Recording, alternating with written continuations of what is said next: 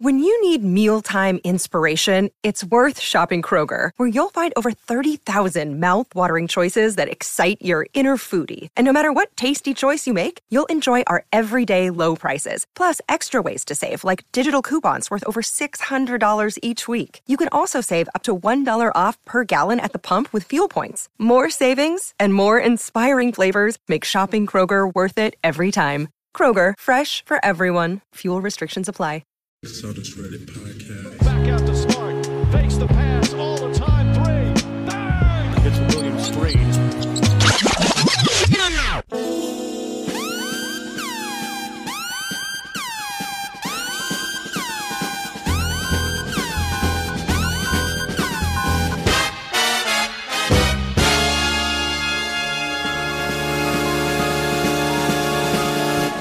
Hello and welcome to the Celtics Reddit podcast, our first fan therapy session of the season, where we ask what, how, and why the shit are the Celtics this bad? Ben Vallis here. I hope you are coping with this Celtics calamity as if the state of the world wasn't bad enough. Joining us for what is always a pro bono session, Jackson, aka Rickman Lives. Jackson, welcome, sir. Namaste, all of that. How are you? Yeah, not bad, not bad. I can't believe this is the first fan therapy session of the year. I thought we did one off the Bulls. Maybe that was just maybe I just went and meditated and cried in the corner for 4 hours. That was my therapy. But yeah, all right, considering. Thank you. Merry Christmas. Likewise, long overdue. And of course, not immune from the bad vibes in his beautiful, isolated island country, our New Zealand correspondent, Joe, aka No Scroats McFly. Joe, how you doing? Mate, I'm doing all right. I'm I'm just you know, I'm thinking it's probably worth just a general life update from the boys.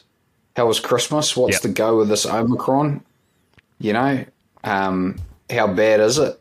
Is there anyone who's got it, and what's it been like for them? Sounds like we're all going to get it eventually. So we've only just avoiding it today. I've been avoiding it like the plague. Yeah. No. I don't know anyone who's got it, but Newcastle was like the epicenter of it for a little while. It was like a huge spreading event in a place that's called the Argyle. It used to be called Fanny's by the locals when I was going to it. It was called Fanny's. But yeah, all that aside, no, very good Christmas. Still on holidays, chilling, new Christmas presents to play with. This like Oculus set that I can use to pretend the Celtics don't exist. It's fantastic. You can watch, like, 'cause sometimes the NBA broadcast games in VR, so you could watch, like, almost literally firsthand the Celtics shit the bed, and then give us the true update after that. Yeah, that would be wonderful. I'll experience it next time for more pain, more realistic pain. Firsthand pain. Yeah, Joe, I have avoided Omicron thus far. I just got my booster the other day. And just waiting. It feels like I'm sure, Jackson, you feel the same. Omicron is just like closing in on us. And I feel like any moment now I'm going to step out of the house and pick it up. And hopefully my 18-month-old daughter who can't be vaccinated is fine with that. That's probably the biggest stressor in my life. But Christmas was good, you know. Lots of ham, lots of booze. Got a few Celtics t-shirts and hoodies and stuff like that. So... not that I'm wearing them around with pride at this point in time. What about you, Joe? So, how's Christmas life in New Zealand? Well, no, I was actually just gonna just a little bit of colour. So Ben disclosed to me off the air that and this is probably making me sound very naive, but that he felt a bit sick and he got his own self-testing kit for the Rona. And I just assumed it'd be one of those rapid antigen spit jobs, but no. Ben actually had to apply himself, putting the old stick up the nose. Sorry, up the nose. Yeah. Up the bum. Anyway, so my question to you, Ben. It's not that kind of crazy. Ben, my question to you is, would you rather reapply that PCR test knowing that you're going to test negative, or watch the Celtics play the Suns? I would rather eat my dog's shit than watch the Celtics right now. I mean, that's why we're doing a fan therapy session. It's bad. Do either of you guys disagree? You haven't met my dog, but I'm sure you can assume that the fecal matter is not appetizing. Where are you guys at with that? Well, you don't feed him that fine Newtown dog cuisine. If your dog's name is Shane Warne, it may be pure white and have no smell at all. So, might be all right. Yeah, look, it's pretty rough. It's pretty rough. Look, before we get into the real cathartic, therapeutic stuff, there was a game today, the latest in a sequence of disappointing outings. The Celtics lose to the Clippers 91-82. I was only able to watch maybe 25% of this game, and that's been the case for every game since my daughter's daycare shut down on the 17th of December. But don't worry, Jackson and Joe have seen it all, maybe combined between the two of them, and are here to provide their PhD level analysis. Jackson, we'll start with you. What happened in this one? Like, why another loss to another COVID/injury decimated team? I did watch the whole thing. I didn't notice it being as miserable as an experience until probably the last 2 or 3 minutes. I feel the most disheartening thing about the whole experience, though, is that you watch the first quarter, the second quarter, the third quarter, and you think to yourself, none of this matters. What is going to matter is when we are in the final 12 minutes and the mental fragility of this team is just going to either show itself or they're going to do something about it and get over it. So you could almost feel that the crowd, I think Scal even said something about it, that the crowd seems to just kind of just be on edge, just waiting for the fourth quarter to come around. And that was the experience that I had the whole time. So it wasn't that pleasant. As far as like the minutiae of the game is concerned, I thought we looked great to start with when we had Horford and Brown on the floor. Take them off and put other guys on there, and Clippers go on a run, and we look like shit. And this just seemed to go back and forth throughout the game. And then it came to the fourth quarter, and then you started to realize how historically bad we were leaning in terms of our 3-point shooting. So yeah, just like all the other games that have been the last like month or season, it seems it wasn't great. It was not great. What do you reckon, Joe? Well, I had a slightly funny reaction. I was sort of in the middle of the they when I tuned in, they were down 55-45, and they sort of made a 12-2 run, I think. And at that time, I was sort of like, I'm actually kind of enjoying watching this game. But I was kind of in that mode where you're like, the reason why you're enjoying it is because you're actually starting to let go of the rope of expectation. You know, and that's why you're enjoying it. It's always a function of reality versus expectations, right? How much you're enjoying it, and yeah, maybe that's revealing, right? When you're watching it and you're like, well, you know, well, just another loss, really, eh? Yeah, not it's great. Getting to that point. Not great relative to preseason expectations. Yeah, and that's the problem relative to preseason expectations. And I think a lot of people, definitely myself included, can't quite let go of the promise of, Udoka, he's of the Popovich coaching tree, as they call it. He's going to get these guys into line. He's got tenure with them via USA Basketball. Tatum's bulked up. We know all the lines heading into the season, and yet almost none of it has come into play. I don't know. Have you guys got anything else on the Clippers game? I won't blame you if you don't. Before we move on to the therapy session. Yeah. Well, I mean, if a few more threes just went down, then it would have been a completely different game. And it was. I don't think, statistical percentage-wise speaking, it was as bad as the Washington game, the double overtime loss, I think, from earlier this season, where we were 2 for 26, but 4 for 42 or 43 or whatever miserable statistic it ended up being. A couple of those go in and you're golden, or you're at least you're in a competitive game, or it's competitive the whole way. But I mean, I don't want to overreact to this game in a vacuum, because it was a very winnable game and we bricked a lot of wide open shots. But you think about all the other times you've seen this happen this season, and you go beyond that and you realize that there's probably a deeper issue here. So don't want to overreact to the game in itself, but it would be delusional not to just attribute this to the massive, embarrassing and deflating losses that we've sat through this season. They're all kind of one and the same ultimately. Yeah. Yeah, I mean, all losses count as losses, right? I guess, there was a lineup that I really liked watching. I think it was a Grant Williams, Robert Williams, Richardson, Jalen, and Pritchard lineup. I enjoyed watching them, but once again, we thought we were, we just got kind of a little bit rolled by a Clippers team whose best player was Marcus Morris, you know, who we basically, you know, think about where he was on our roster. He was our seventh man, you know? He was our seventh man not that long ago. And that's kind of where we're at. And it's just a bit of an indictment of our talent level, man. It's what it is.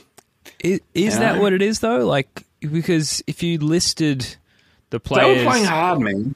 They were playing hard. But that's what I mean. Like, they were playing hard. Like, with talent-wise, if you know, in a vacuum, had to list the most talented players on the court today, like, you'd probably put Jaylen Brown up the top there, and then you'd probably have Al Horford quite close as well, Rob Williams, even Josh Richardson. Like, there's talent on the team, even with Tatum gone, and particularly relative to that Clippers team. And, you know, the same can be said for that Wolves game. Like, so why? Like, why are we losing these games despite the fact that we have talented players out on the court? I don't understand. For me, and you can definitely tell me if I'm wrong, it's starting to become more and more clear that it's probably Udoka. You know, I've said on this show many times that, you know, he's a rookie coach. We've got to give him time to figure it out. Well, we're halfway through a season now and doesn't appear to be making, you know, strides or improvements so far. And it's got me thinking, you know, how fun that 2017, 2018 playoffs run was. And I'm thinking, was that just all Brad Stevens? You know, did he make Jaylen Brown and Jason Tatum into like the superstars we all thought they would be? And now that he's gone, are we seeing the reality of it now? Now, obviously, last season he was in charge, and it started to go down the toilet. At the beginnings of it was going down then, but you know, I don't want to just make it a scapegoat. You know, it's the new head coach. He's crap. You know, no one else is blameless here. But it's looking more and more like he's a big piece of this, to be honest. Yeah, so we're brought into like the police department and into the little dark room with the one-way glass. They march out the lineup. Udoka's in the lineup. I don't know if we're necessarily pointing at him. Maybe he's got an alibi, but he's in the lineup. Joe, who else is in the lineup? The image that I had in my head as Jackson was doing is I'm just finished season 2 of Succession. And it was sort of like, it's like the scene on the yacht where they're going around trying to say whose head should be served up on a platter for the shareholders. So Udoka is Tom? Is that, if I'm remembering it correctly? Tom, yeah. Well, then next season we've got a lot to look forward to. No spoilers other than that. Joe. I think Tatum is Kendall, maybe. Like, anointed, then not anointed, you know. Who's Logan? Does that make it Brad Stevens? Because you would definitely Danny Ainge otherwise, but now it seems like it has to be Brad Stevens, right? Yeah, Logan is a deceased Red Auerbach at this point. There's no one else that you could sort of attribute to that role of power and continual winning. Yeah. Anyway, it's probably not going to make good radio to like workshop this live, but no. And I think Bill Simmons and the Ringer have exhausted these analogies. But sorry, Joe, continue. Nah. Okay, who else is in the lineup? I think Shivers Jaylen Brown, to be honest. Plus, I'll say Jaylen's. It's not so much. I just think you've got guys that are in roles that they just aren't ultimately suited to perform. Like Tatum's just. I actually got on Ethan Strauss has like this call-in thing, and he had Tom Haberstroh on as one of his guests. I was like, Talkback Radio. So I was a bit buzzed, you know. I was like, I was actually out on the golf course, eat your heart out, North America. I was just out on the golf course listening away, and I thought I'll give him a buzz. And I says to Tom, Tom, I asked him the question I've asked you boys many times, what is Jason Tatum? And he said, look, he's at best, he tops out at like Paul George. And that's probably right. And that's like, we know from Paul George's career that Paul George is a very valuable player, but that's just not going to cut it. Mm-hmm. You know, it's not going to cut it as a number one dude.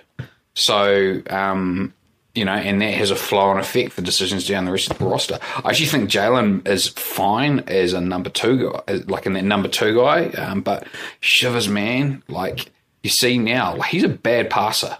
He's a bad passer. He throws the ball all over the place, man.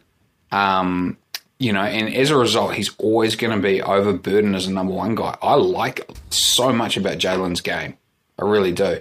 But, you know, you're seeing right now a little experiment which is like, how does the team look with Jalen in place of Tatum as the number one guy? And even though I actually like Jalen's game better, and I think he's more suited to the role he would normally have, like Tatum's so much better as a player.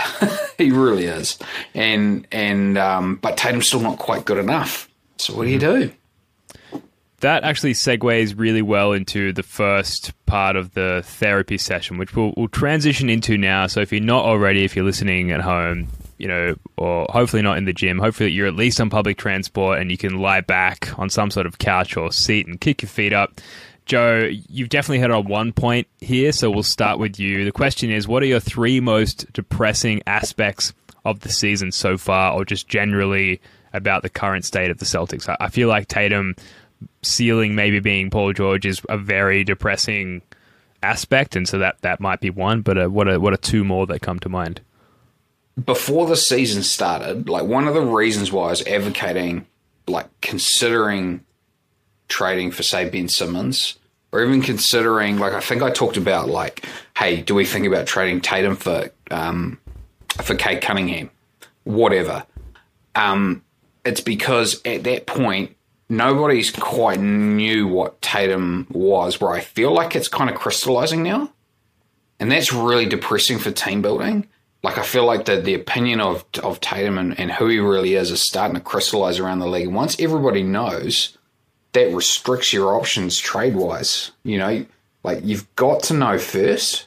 Like, the Celtics front office had, like, whatever their internal expectation of Tatum was, right? He better be at that, Do you know what I mean? It's like you don't have arbitrage opportunities anymore now on Tatum. Like, everyone kind of knows what it is. He's coming into his extension. Like, he's not, like, he's still going to have positive trade value, if you wanted to rebuild. But there's no opportunity for, like, a real windfall game from him. Like, you couldn't trade Tatum for Evan Mobley, right? You couldn't do it. No, I don't think so. No. There's no way you could do it. So, whereas if you could rewind that clock back to before the draft, do you think you could do it? Yeah, I mean, definitely.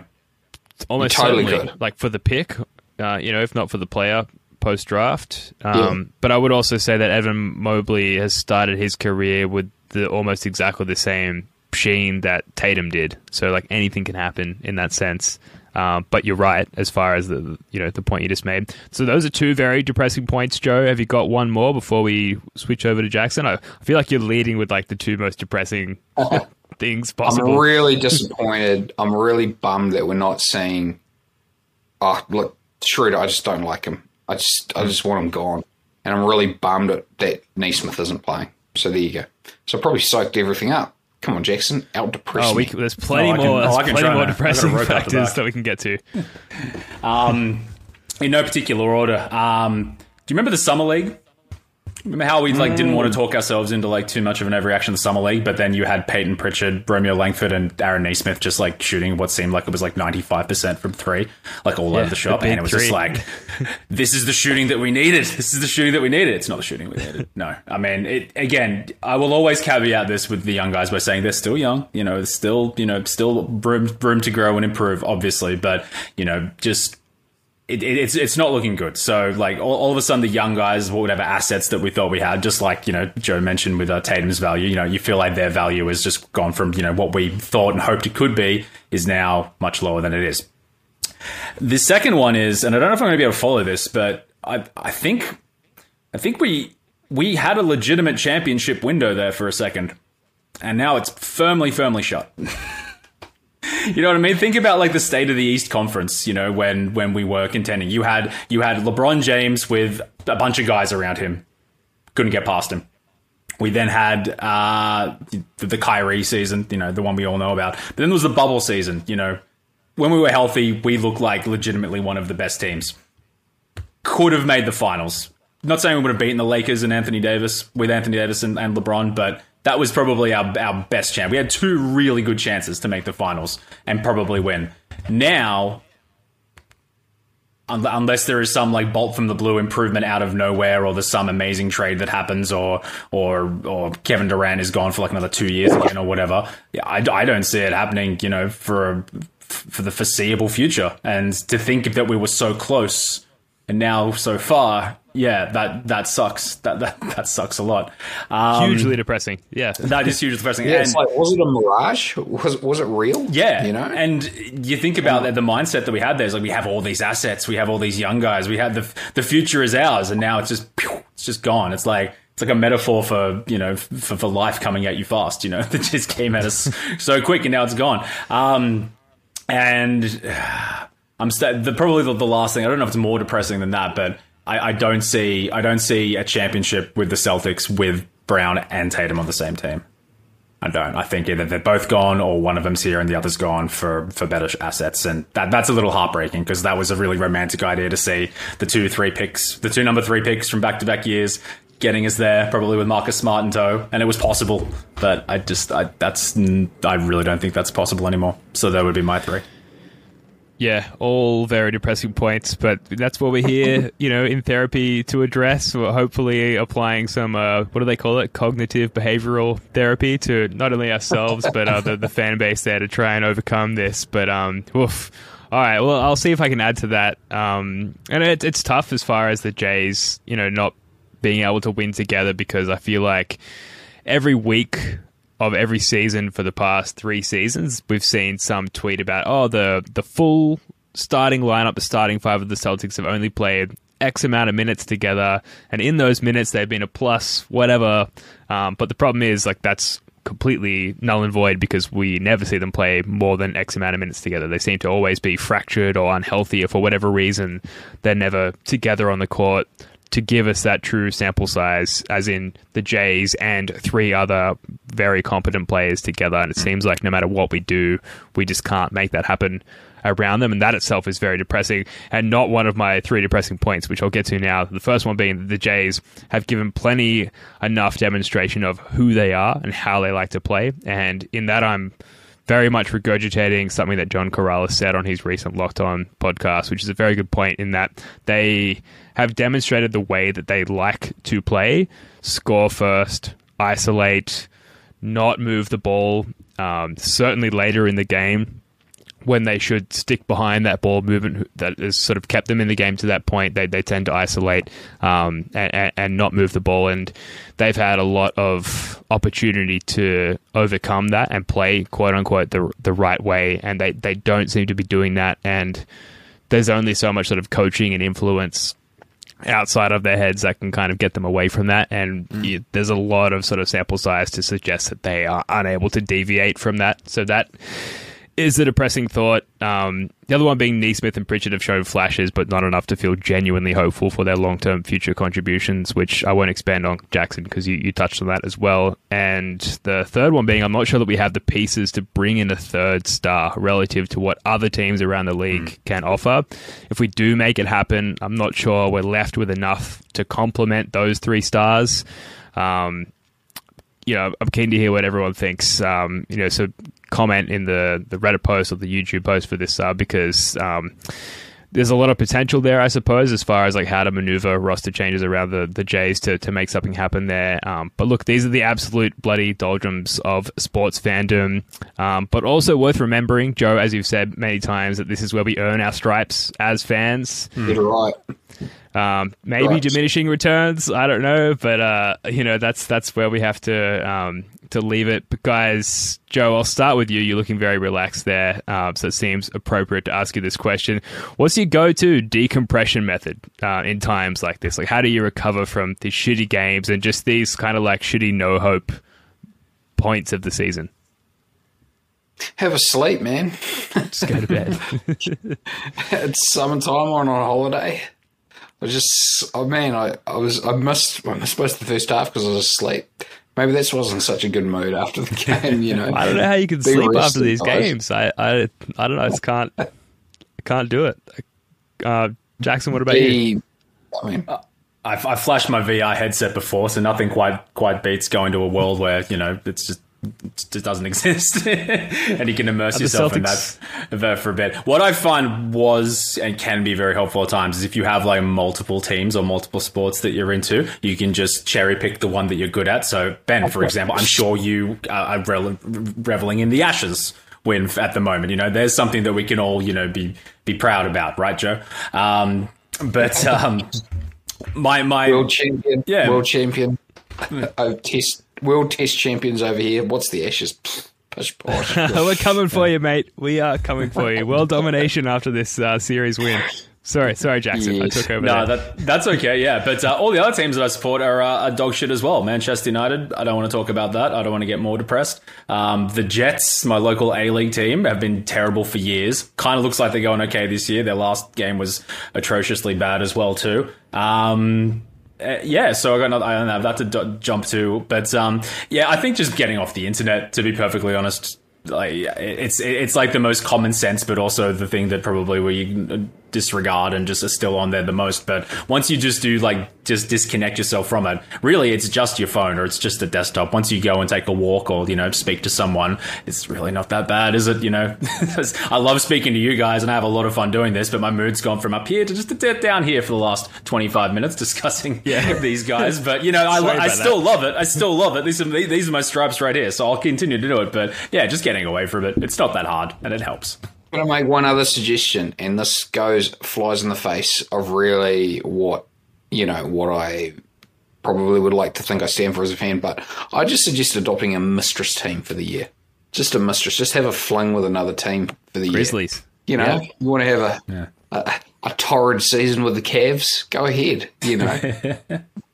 I've always liked the Spurs, to be fair. Patty Mills. I can't anymore, though. I'm enjoying the heck out of the Warriors right now. You know, the Celtics are my team. The Celtics are who I watch every day. But man, I just love basketball and I love watching Steph Curry. So I'm enjoying that. Yeah, and with Durant gone now and that sort of poison extracted from the well, so to speak, like the Warriors are pure basketball fun. Like there's nothing that you can sort of criticize them for, that the way that they've been formed, the way they've recovered from, you know, the whole Durant situation, the fact that Klay Thompson's not even back, like they're a lot of fun. So I agree with you there, Joe. Like there's good basketball to be seen out there, just not in green and white currently, unfortunately. I had the Ashes. Shout out Danger Cart, known Ashes enjoyer, as my sort of way to disconnect from the Celtics, and kind of touching on what you said there, Jackson. Just taking a step back and being like, that's just data. Like the Celtics are really here in Australia and separated from Boston itself. It's just like pixels and data and ones and zeros like coming down the pipeline, and take a walk. Like for me, it's like I'll take my daughter to the park or something, and it's just like pure watching the pure joy on her face. Like she has no idea the Celtics are this bad. Like that kind of helps me disconnect from that situation a little bit. But again, listeners, let us know your thoughts in the comments. For me personally, like I'm looking for more sort of coping mechanisms, really. So please let me know what your secret is there. We should move on. What are the three most promising aspects of the team at this juncture, the sort of things that help you sleep at night, the things that keep you holding on? We went with Joe first last time. Jackson, we'll start with you now. What have you got? I don't know if I have three, but my biggest one is it still feels very premature and reactionary to make these kind of conclusions in the COVID era that we are in. Yeah. Like, have a look at the rest of the standings. It feels like everyone bar like 7 teams are shit. You know what I mean? The Clippers are a 500 team until today. The Hawks, East Conference Finals last year, well below 500. Everyone was high on the Knicks, below 500. Like, I feel like we are still in this COVID era where players will just disappear for you know, games at a time or weeks at a time and everything like that. It feels like everyone is in the same boat. And yeah, we're more familiar and probably have a deeper understanding of the finer issues that we have, you know, with our organization. And you would be foolish to say that they don't factor in and that they're probably not more serious than other teams. But it's you look at everybody else and everyone is more or less in the same boat if they don't have like a better, you know, a more optimistic outlook for their future. Second of all, it wouldn't be unrealistic for us to go on like a 5-game win streak and then all of a sudden, we're back. Everything's fine. We figured it out. It's all sweet. Like literally 5 games, just 5 games back to back. I know that seems like a million miles away now, considering we're 3-7, I think, in our last 10, and we've got the Suns coming up. It doesn't look likely, but I listened to just 5 games in a row, and I guarantee you we will be on here being like, well, were we a bit too quick to judge? Tatum and Brown are like championship call again too. So again, the NBA is a very, very fast moving world, so I think it could probably turn around just as quickly as it goes to shit. That's probably all I got, to be honest. Can I just make a comment on that though? Like, totally. Like, if we start winning if we go on a 5-game winning streak, all of a sudden I'll be enjoying the season. Yeah. Don't be fooled. It doesn't mean we're any closer to championship contention. No. By all means, enjoy it. Like, just enjoy it for what it is. But like, if I don't want, like, there's the fan me, which is just going to enjoy the wins as they come. And then there's the pretend GM me, which is just like, this team's going to be broken up sooner or later. Mm-hmm. So what's it going to be? How's it going to look like? You know, then my wheels start turning there. Well, hang on. So just sticking with optimism, because breaking up the team, very depressing. So, I mean, we asked for 3, Jackson. You had 1, which is very telling. Joe, can you give us 1 or 2 optimistic points? Oh, I think it's actually. I actually think Ainge has hit on at least 2 of his last 4 draft picks. I think Williams and Pritchard are real NBA players. Williams has been a real positive development. I'm a big fan of both of them. I mean, I love Grant Williams, so I'm always going to have something. I'm always going to be in his corner. So that's probably the most positive development. And Pritchard's good too. Pritchard's really good. And I think you've seen enough from Neesmith and Langford to say that, well, probably more from Neesmith. I can see a role for him that I'm not sure Langford's quite going to have. I've got some issues with Langford's game, but Neesmith's shown when he gets the opportunity, he can play a little bit. You know, I think he'll stick in the NBA, and I think he'll have a 10-year career. So that's pretty good. So hopefully it's with us. Yeah, I hope you're right. I'm going to rush through my promising factors very quickly here, because there are some comments from a Reddit thread that I put up not long before recording here. So very quickly, Tatum and Brown, very young still, and all of these points are very contradictory to my depressing points. So take it with a grain of salt. The Jays, very, very young, and we have perhaps unreasonably high expectations of them because of their early career success, but generally we shouldn't expect 25 or sub 25-year-old players to carry an otherwise inexperienced team to a title, let alone a deep playoff run. Give them time, I guess, is the takeaway from that.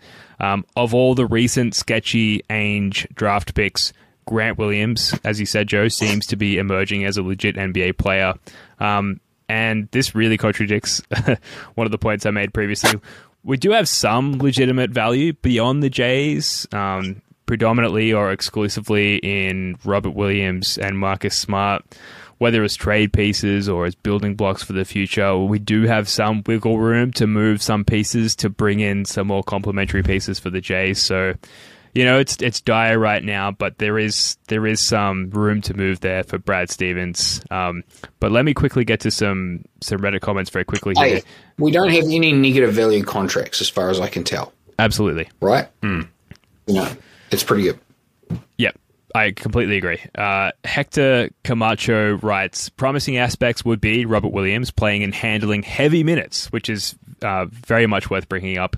Grant Williams providing or proving to be a great role player, and Al Horford being Al Horford despite his age. I'm disappointed in the Jays in general. Marcus Smart still being inconsistent, and the lack of improvement from our late lottery picks would be the depressing factors there. And F. Shoemaker with a really sort of long, insightful comment, which I'll rush through very quickly. Setting aside Grant's emergence, since you covered that, but let the record show that last year I said Grant projects to be PJ Tucker with better shooting, and you all mocked me. Sorry about that, F. Shoemaker. The promising points. When Tatum/Brown actually played together, the results have been good. 2, Josh Richardson has been better than expected and shows great talent evaluation from Brad and Ime. Both of them said that before the season that he was a better shooter than his numbers showed the last few seasons, and sure enough, he's shooting 40% from 3. Very good point. Number 3, Smart is still one of the best defenders in the league at any position. There was a little worry maybe he had lost a step after the injury last year, but all tracking metrics, and the eye test put him up in elite status this year. Well, what do you think there, Joe, just very quickly on Marcus Smart? We'll stop there very quickly, because I know, Joe, you're kind of like the lead supporter, along with Celtics Jay, on Marcus Smart. Not only has he not been present recently, but he hasn't been great, really, in this recent stretch. Are you still on the supporter bandwagon there, or are you ready to maybe see him included in a trade? I'll always be on the Marcus Smart. I just love him. I don't have to rationalize it. I just love him. He's my favorite player on the team, and that's all right. We're allowed to have our binkies, but I mean, he also makes $20 million a year. I mean, he is overpaid. He is, if at some point in time he has to get traded, so be it. But I just don't want it to be like. I just want, if there's a trade for Marcus Smart, it's got to be for something. I don't want to see let's get rid of. I don't want to see Marcus Smart gotten rid of just to blow things up. For the sake of it. It's got to be for some value, yeah. Just quickly on F. Shoemaker's depressing points, if the idea of trading Marcus Smart isn't depressing enough for you. Number one, defensive consistency. Brad/Ime preached being a defense-first, quote-unquote, gritty team that is hard to play against. And when we've done that, we're pretty good. That stretch in November where we were winning games 90-89 was fantastic, but we're running into the same effort consistency issues that we had in the last few seasons. 13-5 record when holding opponents to under 110 points. 3-13 when we give up 110. Number two, Romeo Langford still can't consistently put it together. And number three, Ime shortened the bench for a lot of the season and is relying heavily on vets instead of young guys, which is a huge point of contention for the fan base. And other people did add comments to this thread. Thank you very much. We may include them in a future podcast, but I don't know if you're watching the video version here, but I'm sweating up in my very hot Sydney summer attic, and so we're going to move on to try and finish this one up in time. Guys, the big question, really, I think if you had one question in the room with the Celtics front office, is where to from here? Do we tank, make a big splash in the trade market? Joe, what's next? What's the ideal move? Man, I'm going to keep circling back to I think one of my trade machine idea trades that I'd like to see us consider again is Brown plus Hernan Gomez plus Langford for Simmons plus Seth Curry plus Matisse Thybulle. I think that there's something in that there. There's I think there's enough cost in it for both teams. I don't think anyone feels like they're getting away with a steal there. But I think, even though I like Jalen more than I like Tatum, Tatum's better. Tatum just contributes to winning more. He just does. And if the team's going to be broken up, we have to look, where's the available talent? That's the only available talent I see. So that's one thing I'd look at. I'd also look at, what can we do? If we're going to tank, what can we do with Horford's salary? Is there any dead salary around the league that we could take on for some draft picks? That's what I'd look at. Mm-hmm. Sure. What about you, Jackson? Yeah, I think it's way too early to tank. I think the way we're going, we probably wouldn't even need to go into tank mode. We could just continue as is and, end up around the late 20s wins, which would give us, up a top 10 pick. So definitely don't tank. I think, you evaluate the trade market. You see what is available. There is going to be someone available, and obviously Simmons is available, and I would really ask you kindly to go back and scrub all the times I talked a lot of shit about Ben Simmons if he ended up on this team. I can see the value in it. I'm coming around to the idea of it, but it still wouldn't feel right to me. It would feel like a bit of a Kawhi Leonard in Toronto situation too. I feel like as soon as that contract's up, it's off to California for. Yeah, but mate, this 4 years. There is 4 years. There is 4 years left. But then he could pull the mental health card and decide not to play or pass wide open shots when you need them in games that matter because he's a dickhead. But anyway, he's still very talented and he's still very tall and he's still a very good defender. So I would absolutely consider it there. But I think the trade market is I don't think we see anything resembling a tank until the trade deadline goes. So I think that would be the first point of that's what they would need to look at. I have just timestamped you calling him a dickhead in case we do trade for him. We can go back sort of retroactively and scrub that from the show. I've said much worse over the last 3 years, don't you worry.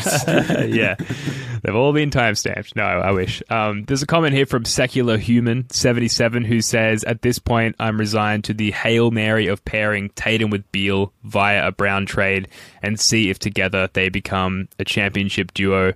Can't say I personally agree with that. I think that's sort of like a premature move there. I personally think, as frustrating as it is right now, to me, the priority, aside from like win a championship ever, which is the every team's priority, is you need to peak just as the Jays are coming up for contract renewal, which doesn't say a lot for like having fun for the rest of the season. But historically, players don't care if you tried really, really hard to put a good team around them while they're under contract. Typically, they'll just go and sign wherever the best situation is. So, like, make sure Boston is the best-ish situation in the 2024 offseason when Jaylen Brown is an unrestricted free agent. And doing so should maybe ensure that in the following year, when Tatum is an unrestricted free agent, Boston should still then also be the best situation for him, maybe. Like, one thing that like really tanking is we should be doing it right now, because we can't, like, we have no negative value salary, right? So yay, good for us. But we don't have any real like desirable assets. We have the bits of salary that you're more than happy to take on if there, if there is a prize asset, and you need to, to get that third star, you need to have some lollies in there. You need to have a high draft pick or you need good young talent and salary around it that doesn't sink you. Okay, so we definitely have the salary around it that doesn't sink you. We even have all of our own draft picks that we can throw in. But what we don't have is we just don't have that lolly. We don't have the real treat in there. And if we tank, even if we get if we tank and we're a top 5 pick, it's a lolly, That's the basis that someone could look. That's a way to get a third star. Mm-hmm. Who knows? It'll be available at the deadline. But either way, I just feel like we need to shut Tatum and Brown down now so that their trade value doesn't decrease. Do you think Stevens goes through them and calls them into his room? He's like, all right, guys, sit down. Here's what we're doing. You guys are going to go skiing for the next 6 months, and you're going to turn your phones off. You're just not going to play. You're just not going to play, and you're going to come back. We're going to be in a much, much better position. You just got to trust me on this. You think it goes something like that, or do you think they're just like, Ime's just not going to play you? You just got to just cop it, I'm afraid. Jalen, your hamstring looks a little bit balky. We just need to rest you. Yeah. It's a bad hamstring strain. Yeah. Calf tightness for the rest of the year. Something super vague like that.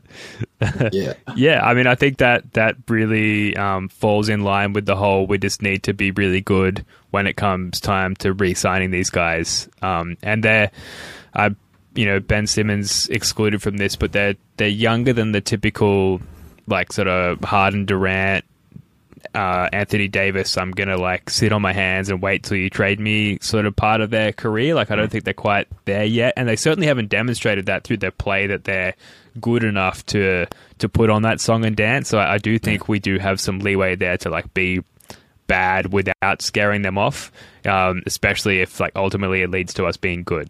And Jaqua on Celtics Reddit wrote, the Celtics are only 3 games ahead of the Pelicans and 3.5 games ahead of the Thunder. If they can keep up the current trend, there's a chance at a top 4 pick in the NBA draft. And then in response to that, Brad Stevens for Prez wrote, once guys get healthy, they won't be quite bad enough for this to be a legitimate consideration. But man, 1 year near the top of the lottery would do wonders for this team's outlook. Doesn't even have to draft a player. That asset changes everything. Like you said, Joe, it's the lolly that we need. So I don't know, quick round the room. Is that, we've kind of already answered this, but is that where we're really at? It just seems like such an odd, I think I'm there too, but it kind of hurts to accept that, given, the season is still so young, and we've done countless podcasts, and with Wayne Spoody and Celtics J as well, we've made videos on our YouTube channel about how much promise there is, and here we are. Is that definitely the way forward? it would be weird, but I think it would also let go a lot of the angst that we're holding on to, Joe's, expectations versus reality. Once we become a tanking team, then, it's all gravy as far as I'm concerned. And look what it did for the Warriors. Didn't tank necessarily, but, 2 guys out for the year, terrible record. They've come back. Not saying that we'll do what the Warriors or we're ever as good as the Warriors or can get there, but I think you understand what I'm saying. Maybe like half the year off might, probably would do us wonders. And I think I'd be for it, if that was the vision, which would, you would assume it would be. What's the alternative, eh? The alternative is scratching and clawing your way to a play-in seed, right? Mm-hmm. And that's pointless. It's just value destructive, eh? For the guys on roster, like, the fan in me hates it, eh? But I also know that, like, so the best time to be a fan it's when your team's improving. It's not about where you are; it's about the delta. It's about the rate of change, and are you getting better? That's the best time to be a fan, and you get to experience that when you're watching young guys sort of improve. Sure, that's a really good time, and then you add the next piece, and oh my gosh, we've got things coming back. We're all excited for next season. But it just doesn't, like, clearly this team is constituted. It just doesn't work. There's no obvious path to contention via trade. We don't have the assets. I mean, I think we're pretty much there. And like the amount of bad losses we've had this year, like we must be up to almost double digits in really bad losses, eh? Mm-hmm. Should go back through them and count them all up. But so many shockers, man. Hence the therapy session. We're really close to this going on the skids of its own accord. We don't want that. No, and you talk about watching the young guys improve, like Jason Tatum, Jaylen Brown, the young guys. Like, they are young. Like, we want to watch them improve, and we're talking about sitting them and watching the not even much younger guys improving. For what? So that those young guys can come back and still suck. I don't know. This is why we're doing this session, I suppose. There are many unanswerable questions. Another question I'll throw at you guys. I'll start with you, Jack. So this is by Dangerous Toe 5482. Is there even a realistic free agent that helps this team? I've thought about it many times since Joe mentioned it, and I can't not dismiss the John Wall thing. I don't know how you do it salary wise, but look what Kemba Walker was benched. It's like, you're not needed, whatever. Brings him back, 30 points, triple double. He's crap again now, but he had that bounce back. Maybe John Wall's, maybe he's not such a cripple as he's made out to be, and maybe he's raring to go. If there's a way for that to happen, then that could be one out there. I mean, the Simmons thing we've already touched on there, but no, I honestly, I don't know. I don't know what we can do with our salary to make it worthwhile to not, that will elevate us above the middle pack that we are too. So I don't know. I wouldn't mind just taking a big swing and just seeing where it goes, but I think that could be more detrimental to us in the long run. If you do give away assets that could be better utilized by trading a high pick if you do tank and stuff like that. So yeah, no, I don't think so, but there are some fun ones to think over. I mean, I've been thinking a lot about Westbrook lately because the Lakers need to do something to get off him. I'm like, yeah, these are other little opportunities to build at the margins, right?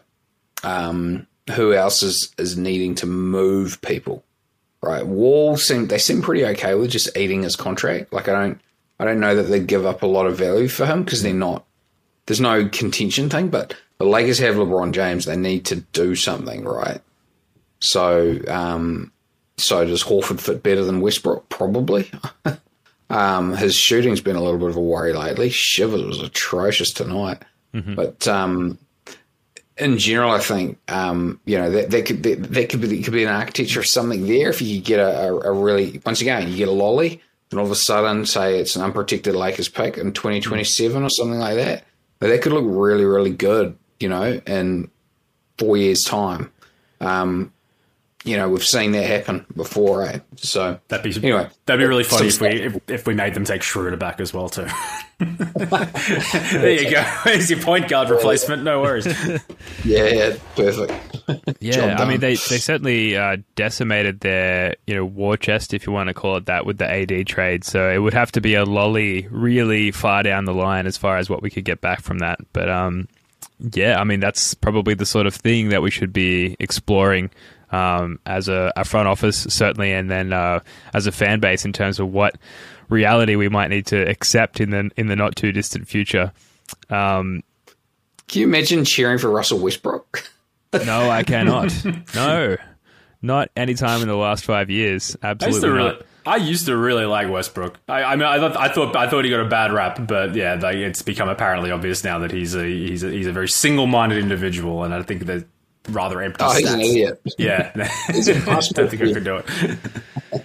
Yeah. Well, look, we've come to the end of our therapy run sheet. I think multiple times now with the questions asked and certainly the answers given, the therapist has maybe gone out to the waiting room to consult with a colleague a few times, just like, I don't know where to go with this guy.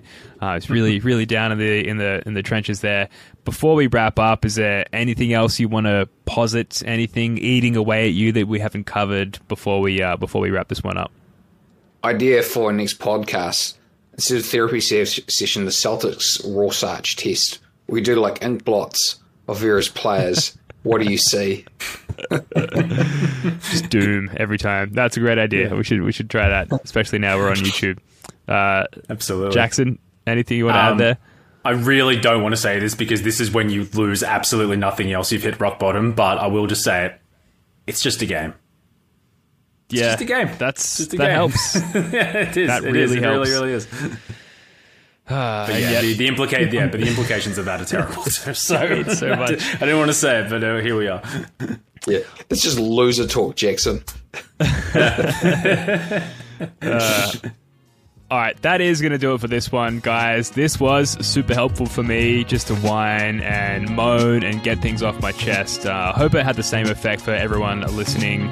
Let us know your thoughts in the comments. Chin up, everyone. We'll come good. Jackson, Joe, a happy new year to you both. Love your work, guys. Thanks again. Likewise, boys. All right, until next time, go Celtics. Peace.